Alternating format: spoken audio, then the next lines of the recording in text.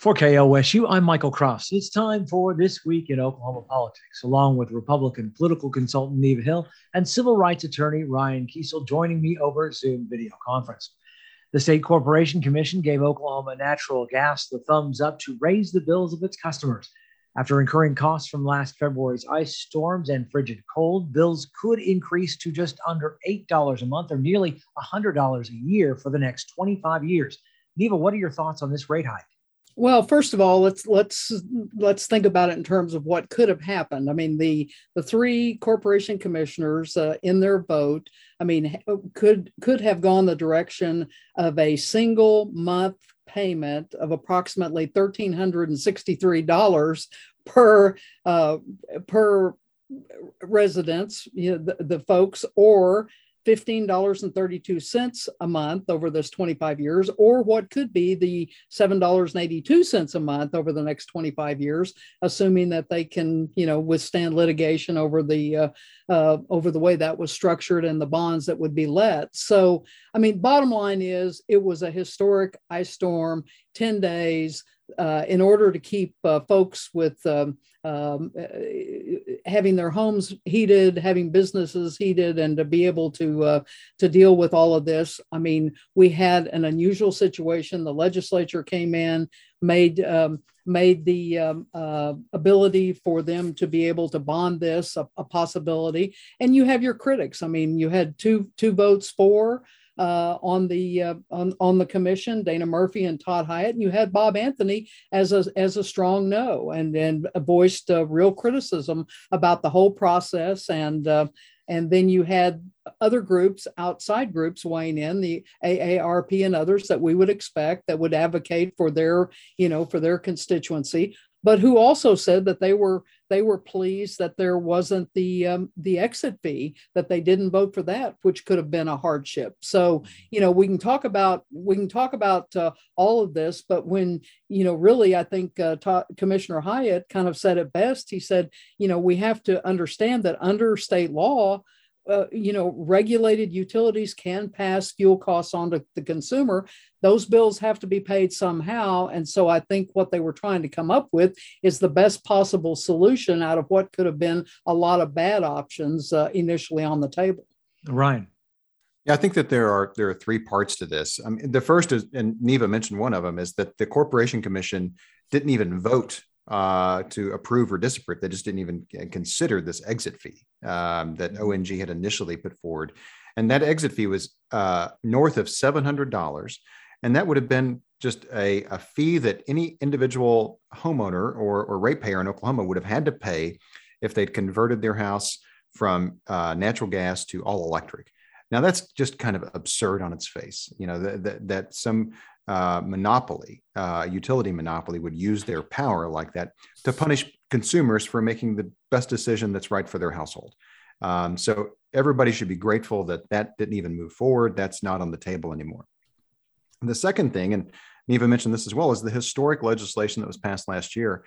Senator James Lee Wright, put together and really championed a very complicated and difficult piece of legislation and got it across the finish line and got it to the governor's desk.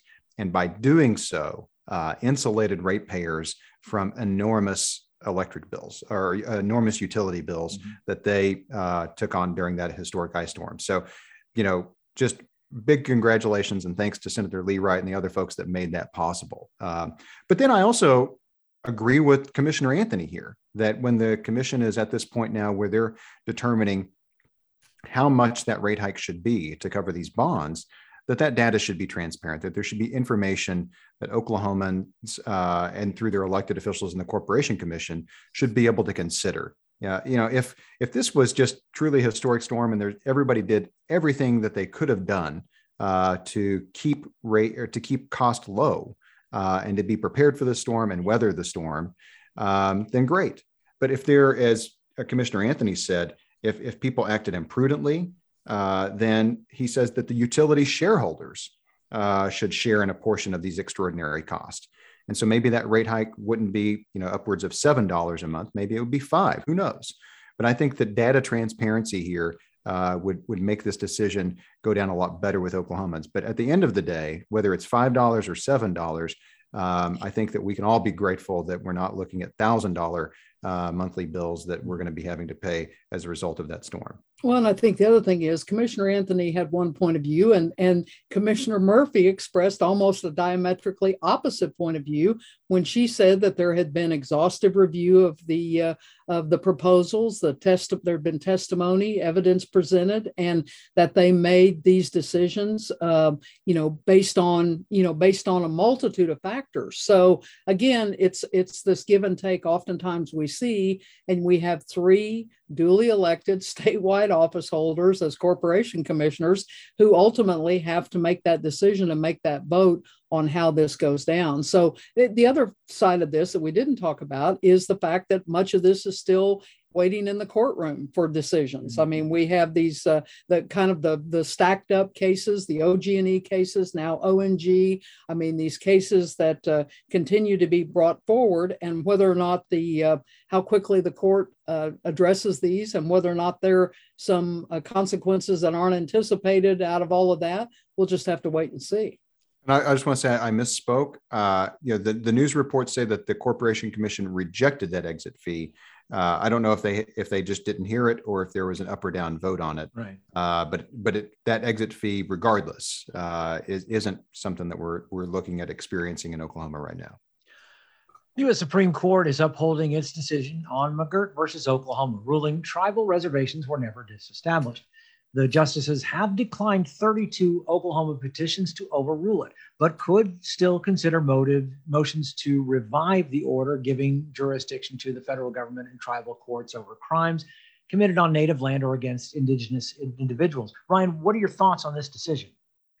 I think that this is just another signal, if the governor and the attorney general will take it, another signal that the court isn't going to overturn McGirt.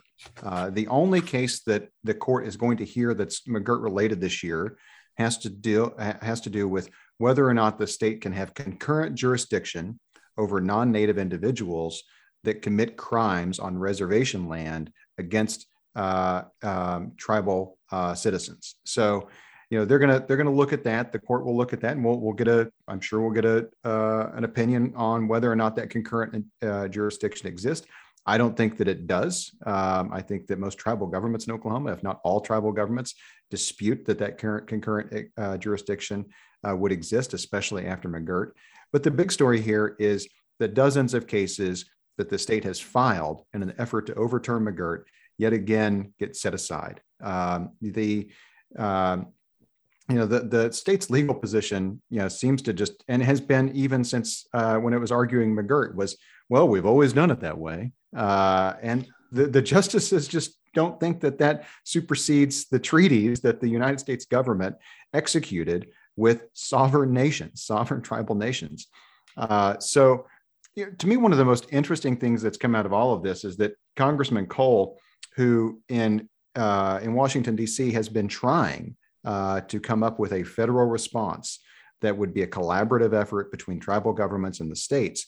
I mean, he really came out in a Norman Transcript piece, and I think that you're looking back at what he said on that in a year ago, and that Norman Transcript piece. I found that and thought, boy, this just makes a lot of sense. Congressman Cole is putting out a roadmap for the governor and for the state to say, lay down the lawsuits. We're ready to move forward, and let's, the solutions, to the extent that there are challenges and issues that are left unresolved with McGirt, the solution is to sit down at the state level, the federal level, and the tribal level and negotiate a path forward. And I think that, as Congressman Cole has said throughout his entire career in Congress, when the tribes and the states are working together, we can really accomplish great things.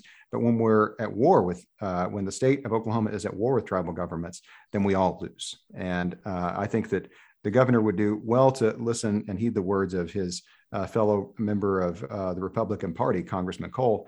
Sit down with the tribes, recognize that the litigation is going nowhere, and let's begin this process of working together and moving together as a state.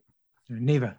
Well, I think the fact that the Oklahoma officials had really bombarded the court with, I think, 40 plus petitions, that they wound up only having one that was going to be heard by the Supreme Court. I mean, clearly that kind of sets the stage.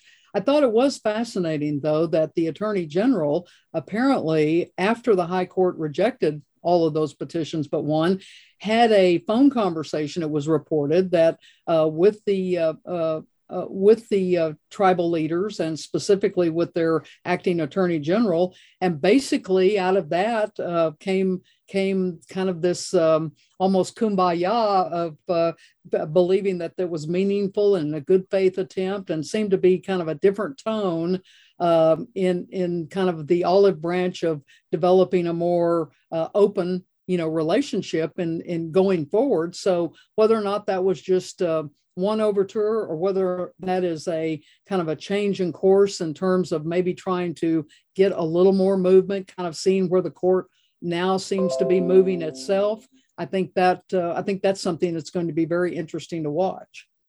Well, Congressman Cole, he's got legislation in Congress that it, seeks to deal with this. I mean, I think that there's a lot of work that needs to be done on it. I know that at least from Congressman Cole's standpoint, he's reported that he doesn't believe that it can get out of committee in its current form. But I think that if the state would just take that path of working with Congressman Cole, I know that Governor Stitt's team has said that they don't like that legislation, that they've got serious concerns about that legislation. We'll sit down with them. I think that being adversarial 100% of the time is really getting us nowhere in dealing with these issues that are post-McGirt and pre-McGirt and tribal and state relations. Well, I think the other thing is looking from a congressional standpoint with the 22 elections coming up, and the fact that many people believe that there's a reasonable expectation Republicans could take over both the House and the Senate. That would change the whole landscape in terms of these conversations moving forward post the 22 elections. And I think, certainly Congressman Cole in the House and other members of the delegation would be well positioned to kind of move some of these big question conversations to the forefront, and might be a totally different tone and a totally different operation, if in fact we did see leadership change like that in Washington. Governor Stitt is threatening tribal leaders of a lawsuit over money he says is owed to the state over hunting and fishing licenses.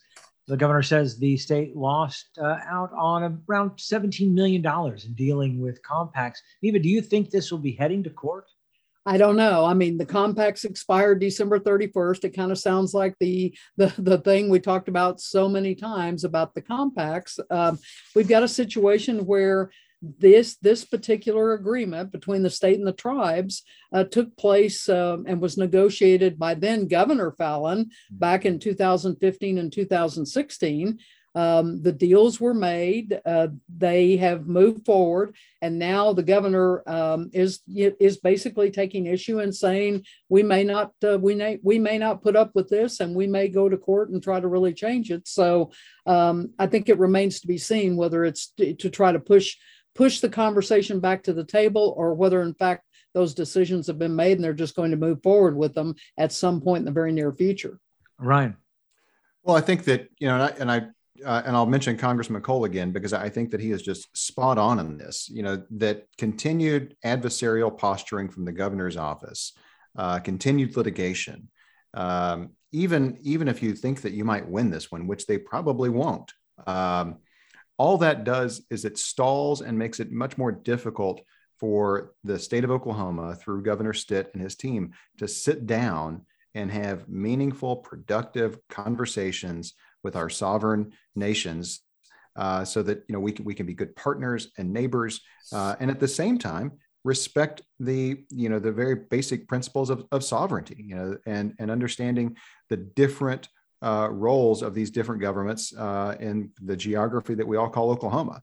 And so, I think that, again, we got to this point where there's even talk of litigation because of a very adversarial position from I think it was the lieutenant governor, I think that he was the one. Neva, am I right about that? Was he the one that made that announcement about raising the fee all the way up? Mm-hmm. I believe that's correct. And so I think that, we start off with these, very adversarial positions that make it difficult to negotiate in good faith. And well, you're right. I mean, and here's the other thing. I mean, just a couple of weeks ago, the governor was in Enid at a civic group speaking, and he basically made the comment that was reported, words to the effect that tribal citizens would be arrested and fined for hunting without a license. So, I mean, that's pretty escalated rhetoric, whether it's in a political speech or whether it's in a civic club or wherever the setting was.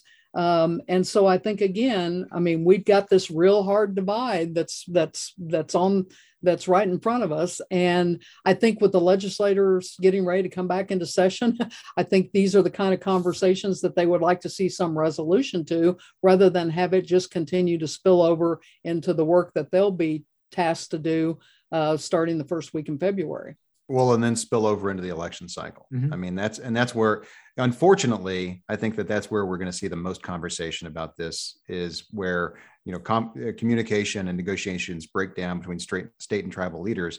And we see the tribal government spending millions of dollars trying to influence the outcome of elections, so that hopefully, in their viewpoint, they have somebody in the governor's office that will negotiate with them in good faith. And, I think all of that remains to be seen. But if we don't have some resolution on this, I think we can expect a lot of campaign activity around this in the summer and fall. District 3 Congressman Frank Lucas is facing a primary opponent from a current state lawmaker. Bartlesville Republican Representative Sean Roberts says he will challenge Lucas, who has been in the seat since 1994. Neva, should Lucas be concerned about Roberts running for his seat?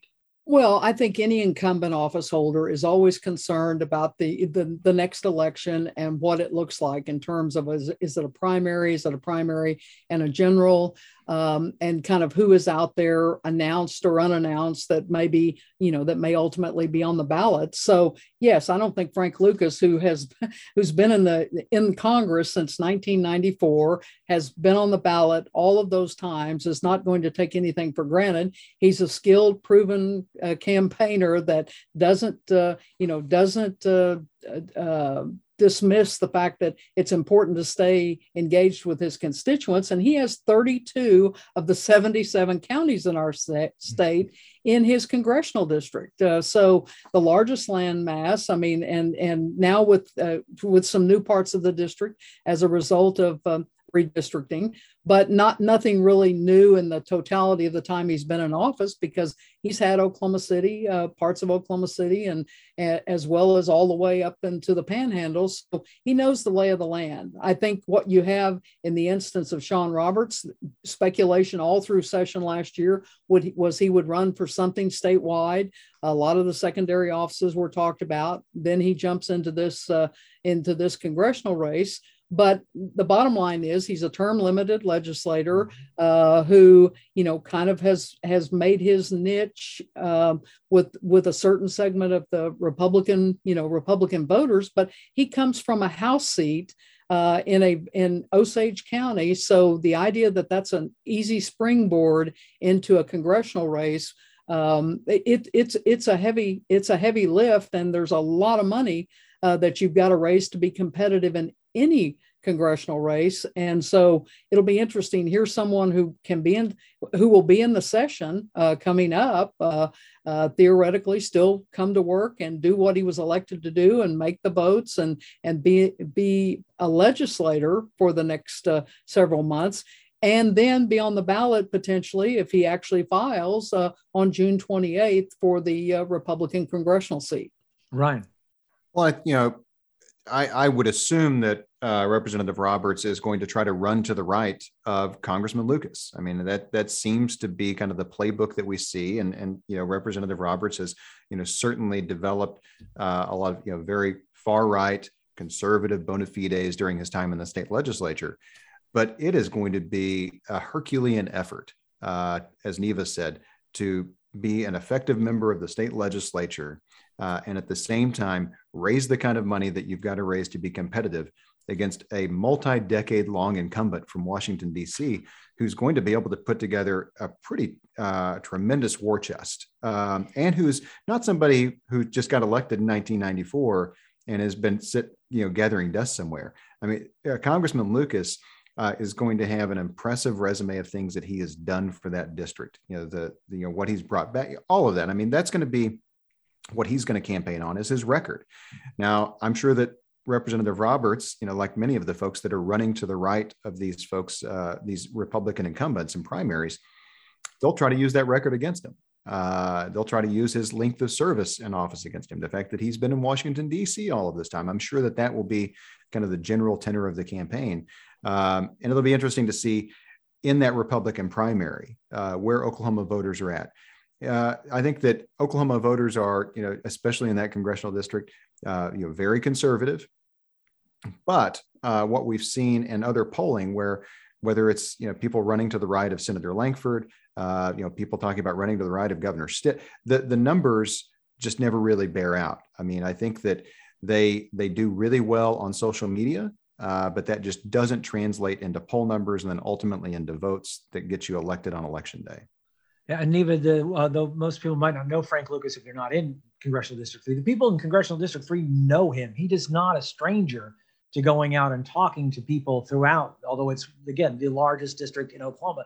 He's not a stranger to going out and talking to his people. Absolutely. When you're in Congress, you have constituent services, you have field offices, you have a lot of direct contact with the folks that you're representing, as well as when you come back home and have town hall meetings and engage in a multitude of ways on the official side. And then you have the campaign side where you engage, in the partisan fight of, making sure that the folks that can go to the polls and reelect you, that can go and make sure that you're the nominee again, that you turn those folks out and you give them a reason. So again, I think every primary, no one will take one for granted if they're wise, because anything can happen. I mean, you have to get the folks out to vote. You have to go through that process and go through the election.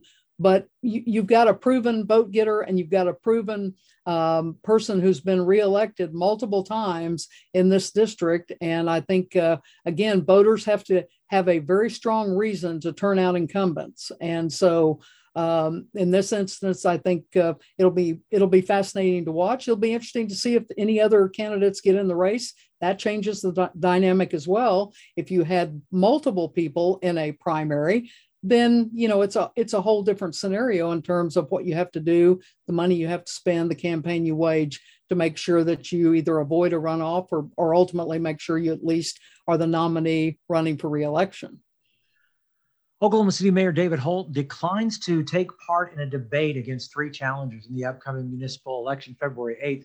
Holt currently has a commanding lead in the polls at more than 60%. Ryan, should Holt still take part in a debate despite the lead? Oh, absolutely, he should. I've said on this program, and to Mayor Holt himself, he's got my vote. He has earned my vote, but that doesn't mean that I'm not incredibly disappointed in his decision to not attend and participate in this debate that's being hosted by non-doc media. You've got, and I know that, and I understand, I've run for office, and if you've got a lead, the only thing you can do in a debate is lose. And he would be walking onto a debate stage where he would have three candidates, two running at him from the right and one running at him from the left.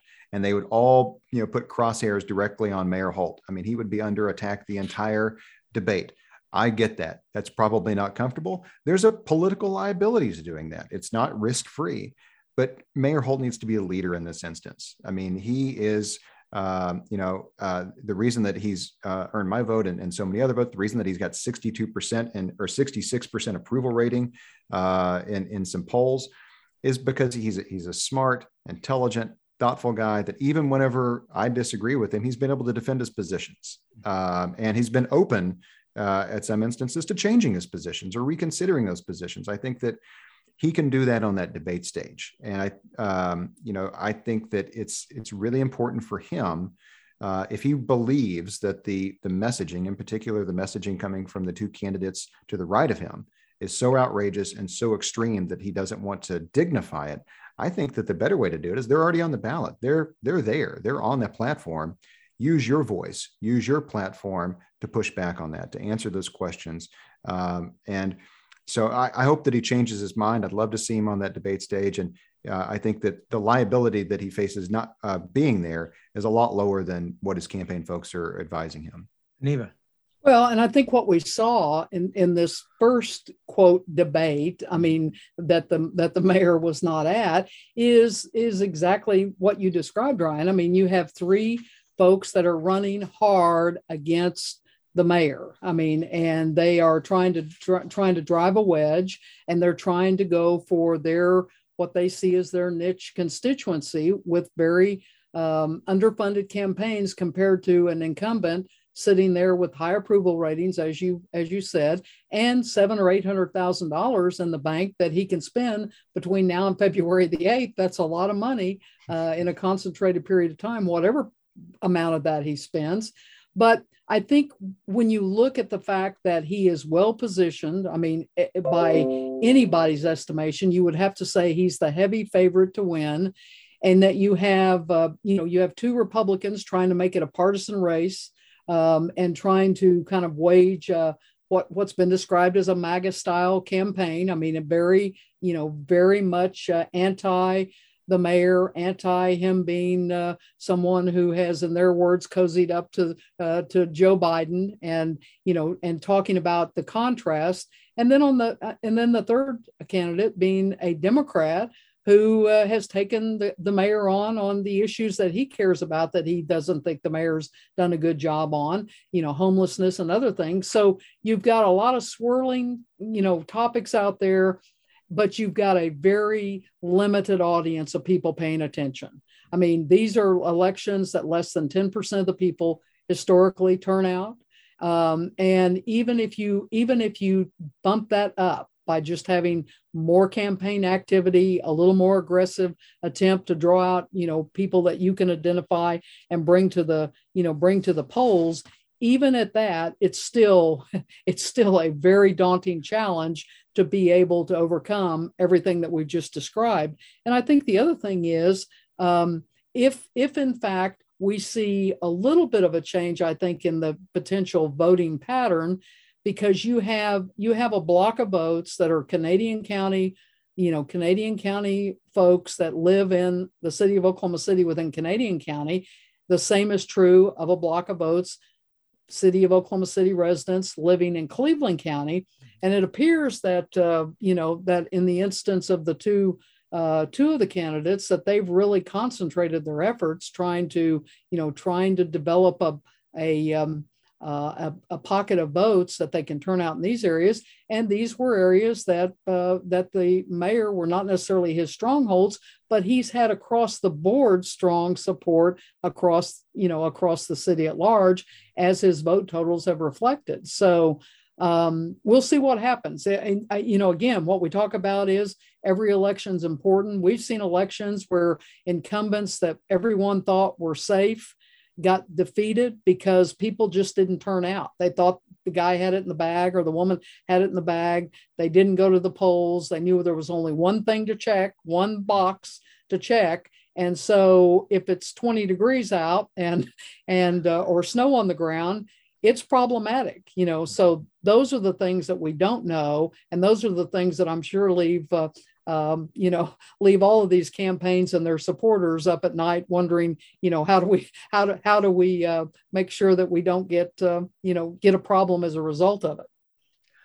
Ryan and Neva's comments do not necessarily reflect the views of KOSU, its staff, or management. Programs like this are made possible through support from KOSU members who are listeners like you. Consider a gift to KOSU in support of This Week in Oklahoma Politics at kosu.org.